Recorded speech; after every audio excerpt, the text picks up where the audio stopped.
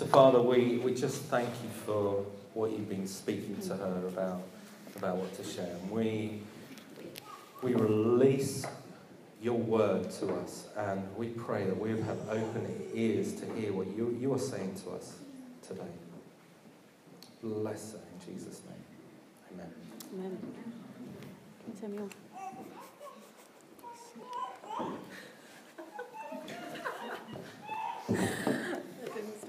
That didn't sound quite right. Okay, so we've been, over this last summer, we've been looking at a number of psalms, and we've called it Summer in the Psalms, and we've been looking at, everyone that's been speaking has been looking at what their favourite psalm is.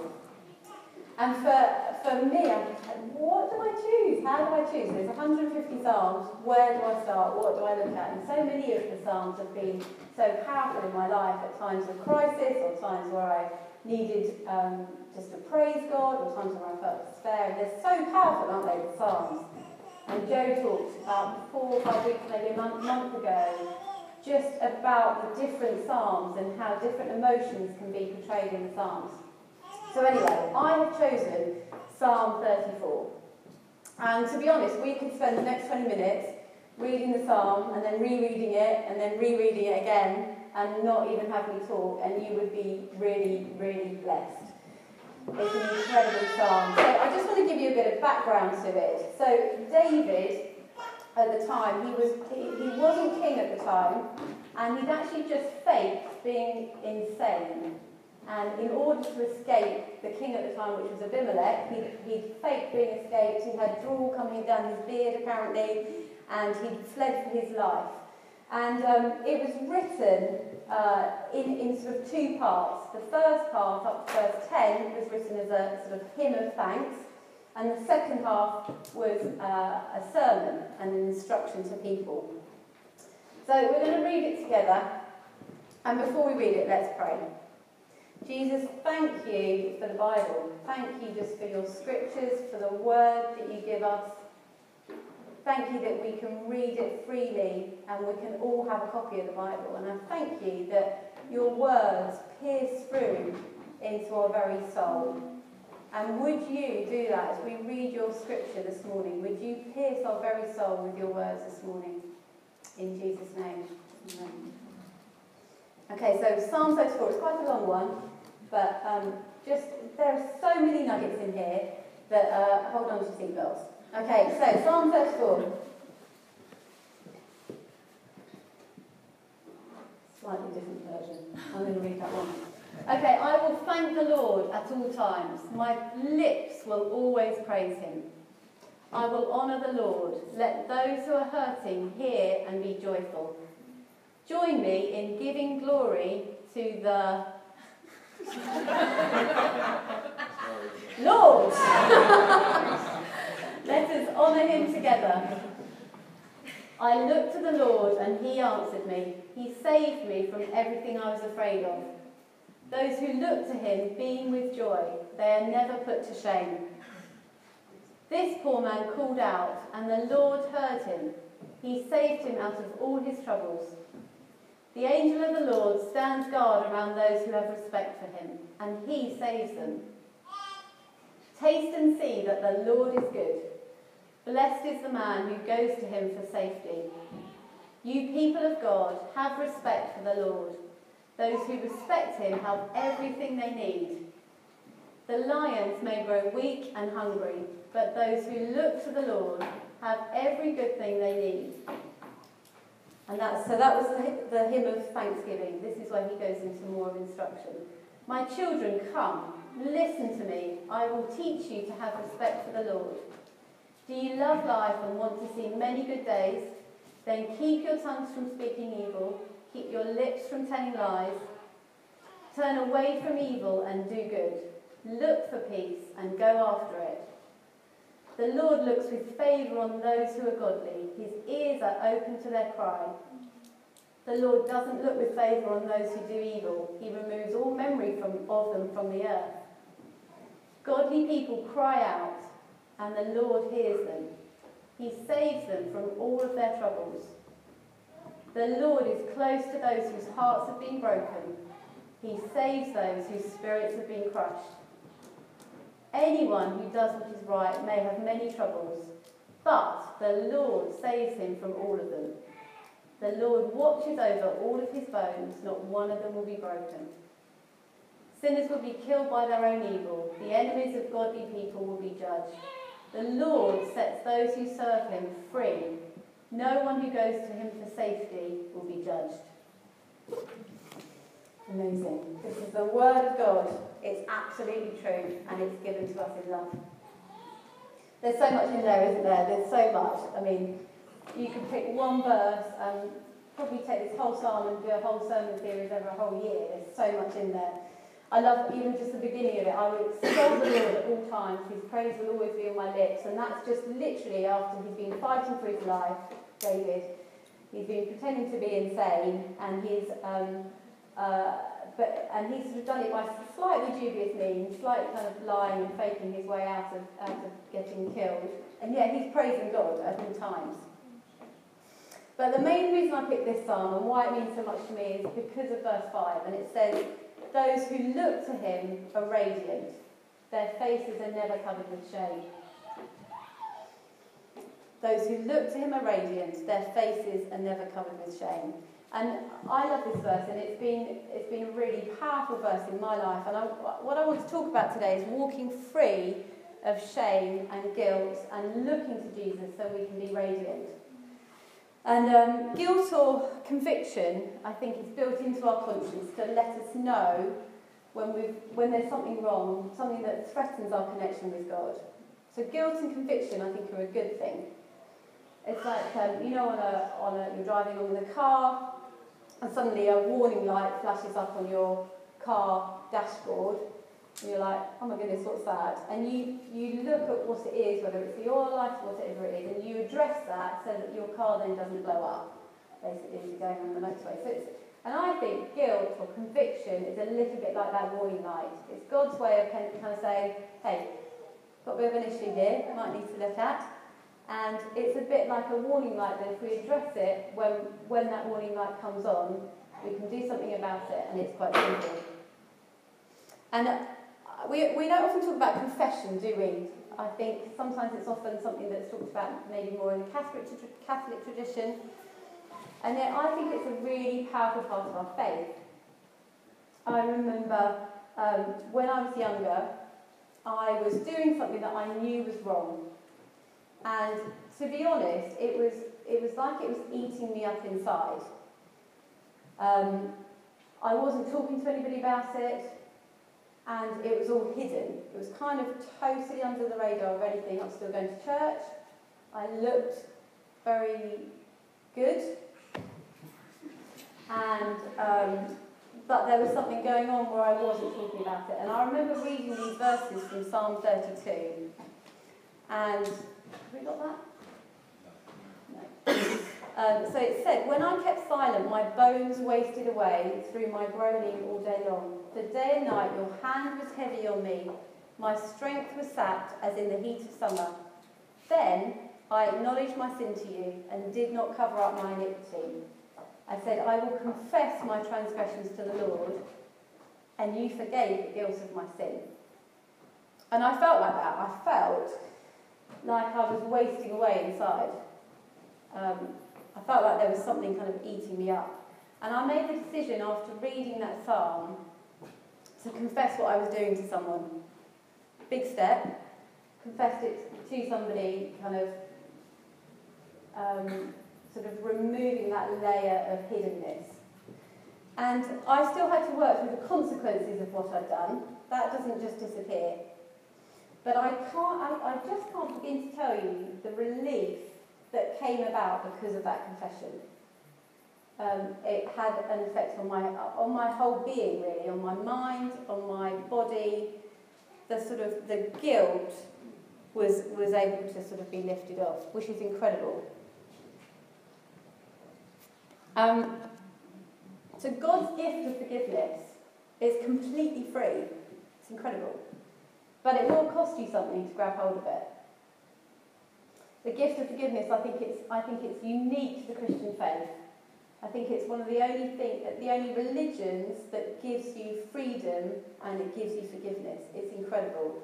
the fact that Jesus died to take the punishment for our sins is just an incredible premise.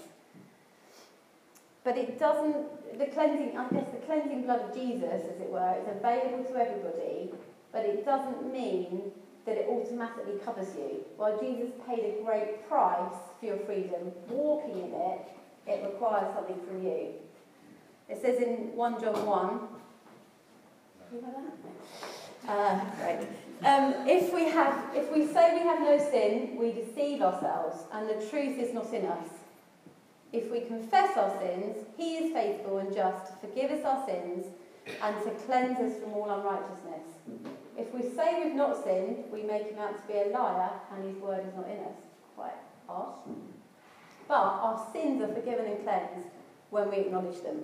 So that's the first step. And it's, for me, I think it's actually really simple. I think that many Christians walk around with guilt simply because they just haven't confessed. They haven't confessed their sin, and they're hiding it, and they're denying it's a problem. And I think it's particularly true with sexual sin. I think it's just hidden and sort of swept under the carpet. And it's a bit like that warning light that I was talking about in your car again. The oil light may be on, and it might be warning you that it's low. And if you ignore it, you're in danger of, going on the motorway, suddenly everything blowing up. But there's an easy way of rectifying it, isn't there, with the car? You just get the oil can. I don't actually know where to put it, if I'm honest, but someone would. Apparently it's simple. Topping up the oil. And I think that while confession is simple, I'm not saying that it's easy. And it takes courage. It takes courage to admit that you're wrong. It takes courage to admit that you've messed up. And I'm not saying that you don't have to deal with the consequences of what you've done, but the guilt that weighs you down, that's the part that can completely go. And that's incredible. It's so freeing. When I decided to tell someone what was going on, I felt like such a weight had been lifted off me. And the knowledge that God had forgiven me was incredible. So that's the first step, confession. Confess your sins. And it might be today that people here have kind of got stuff sort of eating them up inside, that it's like lurking around, that it's hidden. And I just encourage you today, be bold. Be bold, be transparent, and enter into the forgiveness that Jesus freely gives you. So I believe that conviction and guilt, they come from God to highlight to us the need to confess and repent. I think guilt says, like, I did something wrong, I did something bad, and guilt is about what we've done. And we, like I said, we have an incredibly simple answer to this. We need to confess, and then we're forgiven. Amazing. That sets us apart from any other religion. The fact that we can be forgiven and cleansed. It's incredibly good news. But I think that shame goes further than this. I think that shame speaks to who we are. And shame is this kind of sense of feeling unworthy. And it's like it's a core, sort of, sometimes even subconscious belief of unworthiness. And so shame might say, I'm wrong, I'm bad, I'm unworthy, I'm not enough, I'm not good enough, who do you think you are? And I've felt for a number of weeks now to talk on shame and to talk on this passage from Psalm 34. And so I don't know whether, I'd imagine when God kind of points the finger like that, there are people here that are kind of feeling that sense of shame and that sense of unworthiness and that sense of just this cloud over you of, I'm not enough, I'm not good enough. And I want to give you three top tips. Every good preach has one or two or three top tips, don't they? So, number one is learn to be vulnerable. Yes. Learn to be vulnerable. I don't know whether many of you have heard of a lady called Brené Brown. Anyone heard of her? Yeah. Okay, so she's done a TED Talk, and I think it's one of the most watched TED Talks of all times on vulnerability and shame. And she's an incredible woman. She has 3 PhDs, she's a social scientist, and she did a 6-year study on what is the core need of all humanity. And she began by asking this question: is there one thing all humans have in common as far as a common need. And after several years of research, she interviewed thousands of people from all walks of life, all different countries, different ethnicities, male and female.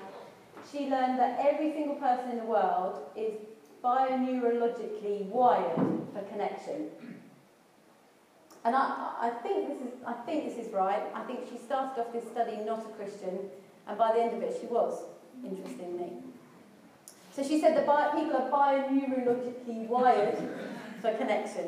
When I was practicing this, I couldn't say that, so I'm quite pleased. In other words, so the core need of every human being is to feel connected or feel like they belong. And I think every single human being has this inherent desire to feel part of something, to feel connected and feel like they belong somewhere.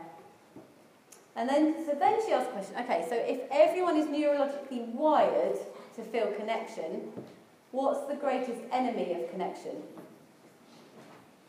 And she learned that the number one enemy of connection is shame. Interesting. And again, she defines shame, a bit like what we were saying here. She just defines shame as this. Conviction says you did something wrong, but shame says you are something wrong. And whatever the environment that you're in values, you may fear that you're not. For example, in a church setting, it could be, oh, I'm not spiritual enough. I'm not smart enough. I don't read my Bible enough. I don't know Jesus enough. And I'm afraid that actually if you got to know me, I'd be exposed as a fake. That's what kind of goes on. And I think whatever our culture values, we have this intense fear that I'm going to be discovered as a fake, and therefore I never make connection because I fear that I'm going to be exposed. And she says that everyone in the world has experienced shame at some point. And for me, I know that's true. I don't know anybody else. Have you ever had the fear that you're not enough? Anyone? Yeah, just me? Yeah. Anyone? Yeah, great. So she surveyed two types of people, and she said the people that stayed in shame, the people that stayed in shame, and the people that have walked out of shame. And she interviewed these two groups of people, and for another 5 years she studied them, and said that everyone who came out of shame had this one thing in common. They were all vulnerable. So vulnerability, she said, it's the ability to be seen and known. And vulnerability breaks the power of shame. It's the vulnerability that says, I love you, before I wait for you to say, you love me. And then she said, okay, why do people not get vulnerable? If I want to get connected, and shame is disconnecting me, and vulnerability breaks shame, why don't I become vulnerable? And everyone who became vulnerable, they had a sense of worthiness in their very souls. And even though they felt shame, they knew deep down that they were worthy. And you and I think, would probably say we're deeply loved, we're deeply sought after by the Lord. And she said that everyone who had a sense of worthiness and came out of shame had this other factor, which was courage. And courage comes from the Latin word cur, which means heart. And it means to tell your story with your whole heart. So in other words, everyone who came out of shame was vulnerable, they had a sense of worthiness, and they were courageous. And then she said this last thing, that everyone who was able to tell their story with their whole heart had this last thing, which was the characteristic called authenticity. And it's this phrase I love. It's the ability to let go of who you think you should be to be who you really are. The ability to let go of who you think you should be to be who you really are. It's really powerful. And she says what makes you vulnerable makes you beautiful. And my experience is that shame loves secrecy. It loves it. It thrives on it. It's what feeds it. It's what gives it legs. And the Bible talks about the truth sets us free. The truth sets us free. And being open and honest, it requires great risk, doesn't it? But it also reaps great reward. And so I would just say, begin with yourself, be honest with yourself, be honest with God, and then talk to somebody else as well. Telling somebody else that we've been listening to shame it releases us from the power of secrecy and it silences shame. And I've seen that time and time again when people have come to me and they can't almost look at me in the face because of something they've done or something they're feeling. And as they get it out, they realise actually it's not such a big deal. It's so transformative to suddenly you'd be like, oh, that's not such a big deal. When it's going round and round in your head, there's all these lies, there's all these things going on, and when you talk to somebody about it, it breaks something. It silences shame. Okay, number 2.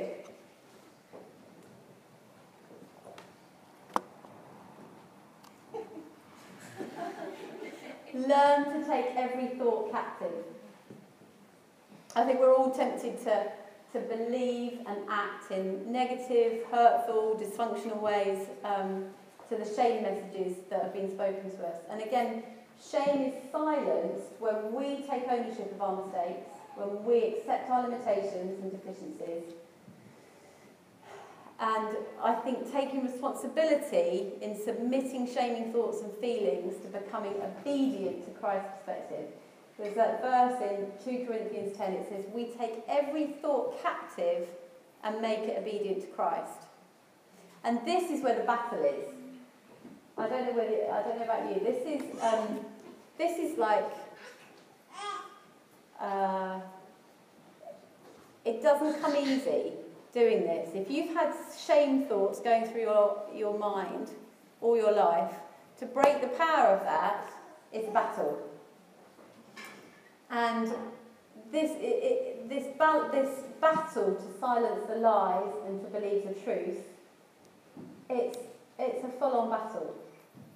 After what I was talking about earlier, after I confessed my wrongdoing to someone and I was forgiven, this was where the lies and the accusations crept in. If people really knew what I'd done, would they like me? Would I ever be able to plant church at some point? Am I really forgiven?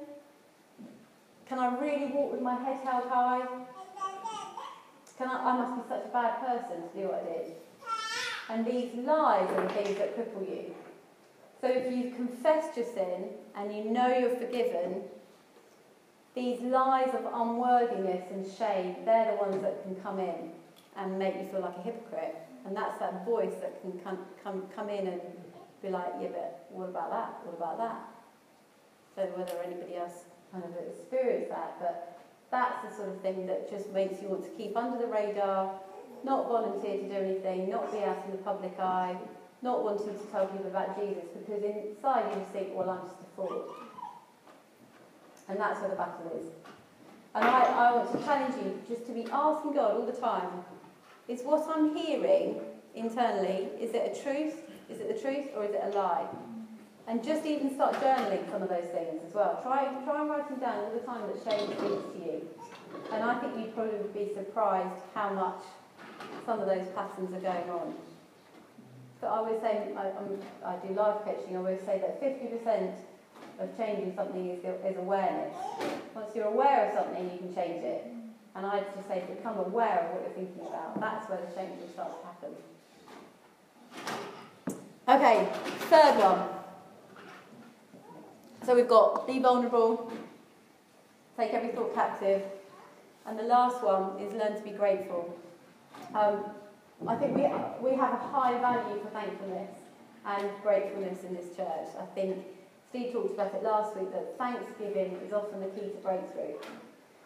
And I think sometimes in society, I think in British society, we can be quite negative and naturally kind of putting down things, looking for the moaning, looking for the what's not going right rather than what is going right.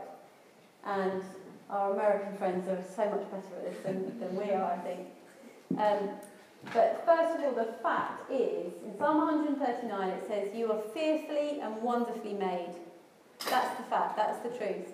And being grateful for how God has made you in all of your limitations and imperfections, it will help you to replace shame with acceptance and love. So when you're starting to feel like those lies of shame and love, replace it with gratitude for who God has made you to be. Every time you hear like those shame messages left on your mental voicemail, erase them with gratitude. That's the way to do it. Thankfulness prepares the way for breakthrough. And that verse that we read right at the beginning, those who look to him are radiant, their faces are never covered with shame. And this is what I love. We get to take our eyes off ourselves. It's not about us. How great is that? It's not about us. I love telling that to people sometimes. It's not about you. And we realise that actually it's not about our shortcomings at all. It's all about him. It's all about Jesus. It's all about how perfect he is. Our shame and unworthiness is completely eradicated because of him dying on the cross for us. It's not about you. It's not about how rubbish you are and how imperfect you are. He died on the cross for your imperfectness. That's why he died. And feeling guilty or shameful, it does nothing to bring pleasure to God. It doesn't earn you favour with God. I think some people feel like they have to be, oh, woe is me, before you come to God. It does nothing to bring glory to God. God responds to an honest, a broken and a contrite heart. That's what he responds to. And you see that time and time again in the Psalms, don't you? That whoever it is just pouring out their heart to him in honesty. That's what God responds to, because he knows it anyway. No point hiding it. So, my challenge, have you ever specifically confessed your sin to God? That's my challenge. Have you asked for his forgiveness? And if not, I would suggest putting a stake in the ground today. Get on your knees before God, pour out your heart of confession, tell somebody else what's going on, ask him for his forgiveness, and then thank him for that precious gift, that precious grace. It frees us from hell, it frees us from shame, it frees us from guilt, it frees us from sin. It's incredible. And while you can't find a place on earth to hide from the consequences of what you've done, there's a reality in which your shame can be completely erased. Because of what happened on the cross, our Father God, he says, your sins will be remembered no more. It's incredible. It's an incredible promise. And because of this incredible promise, I'm coming down to land, you'll be pleased to know. In verse 8 it says, taste and see that the Lord is good. And we sung about that in the first song, I think, this morning. Taste and see that the Lord is good. And we have this incredible good news that we can be free from guilt and shame. It's an incredible good news. The world needs to know this. The world needs to know that they can be free of guilt and shame. Now, I have a little visual aid. That look good? Everyone see this?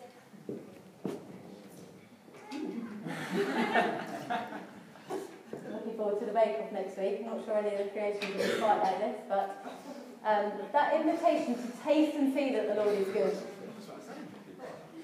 What's that? They'll be better. So if I'm just standing here and I'm having a little taste. Really creamy. Amazing. Those raspberries. They're great. It's so juicy. It's so succulent. This is amazing. This is great. So I'm telling you how good it is, but you're not experiencing that.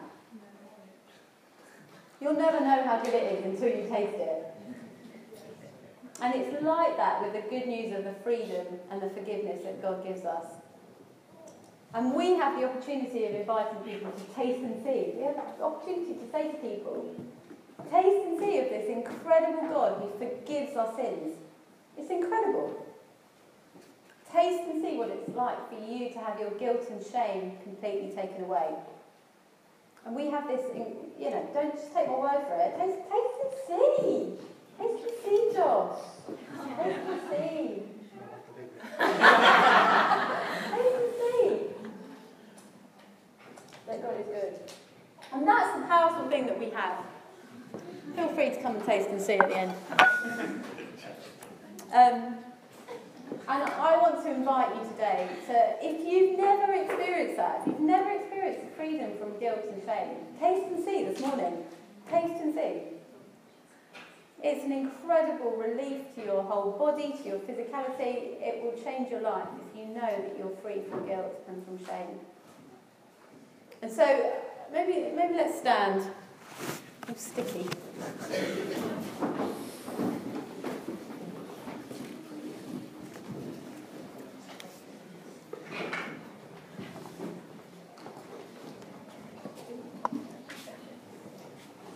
And I want to encourage you to be bold this morning.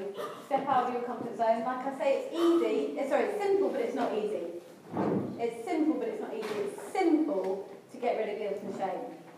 But it takes courage. It takes vulnerability, it takes courage, and it takes a long-term walking out of it with vulnerability, with gratitude, and with taking your thoughts captive. Those are the things that you've got to do long-term. But the simple act of forgiveness is easy. And so if you want to do that this morning, I just encourage you to come down.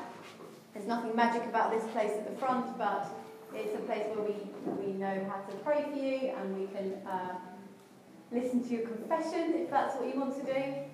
But that's my invitation this morning. Taste and see that the Lord is good. And whatever it is, whether you are sick and you need healing, come down the front. Taste and see that the Lord is good. Whether you need a breakthrough in whatever area that you need a breakthrough in, come and taste and see that the Lord is good. He is so good. He is such a good Father, and He wants to give you so much freedom.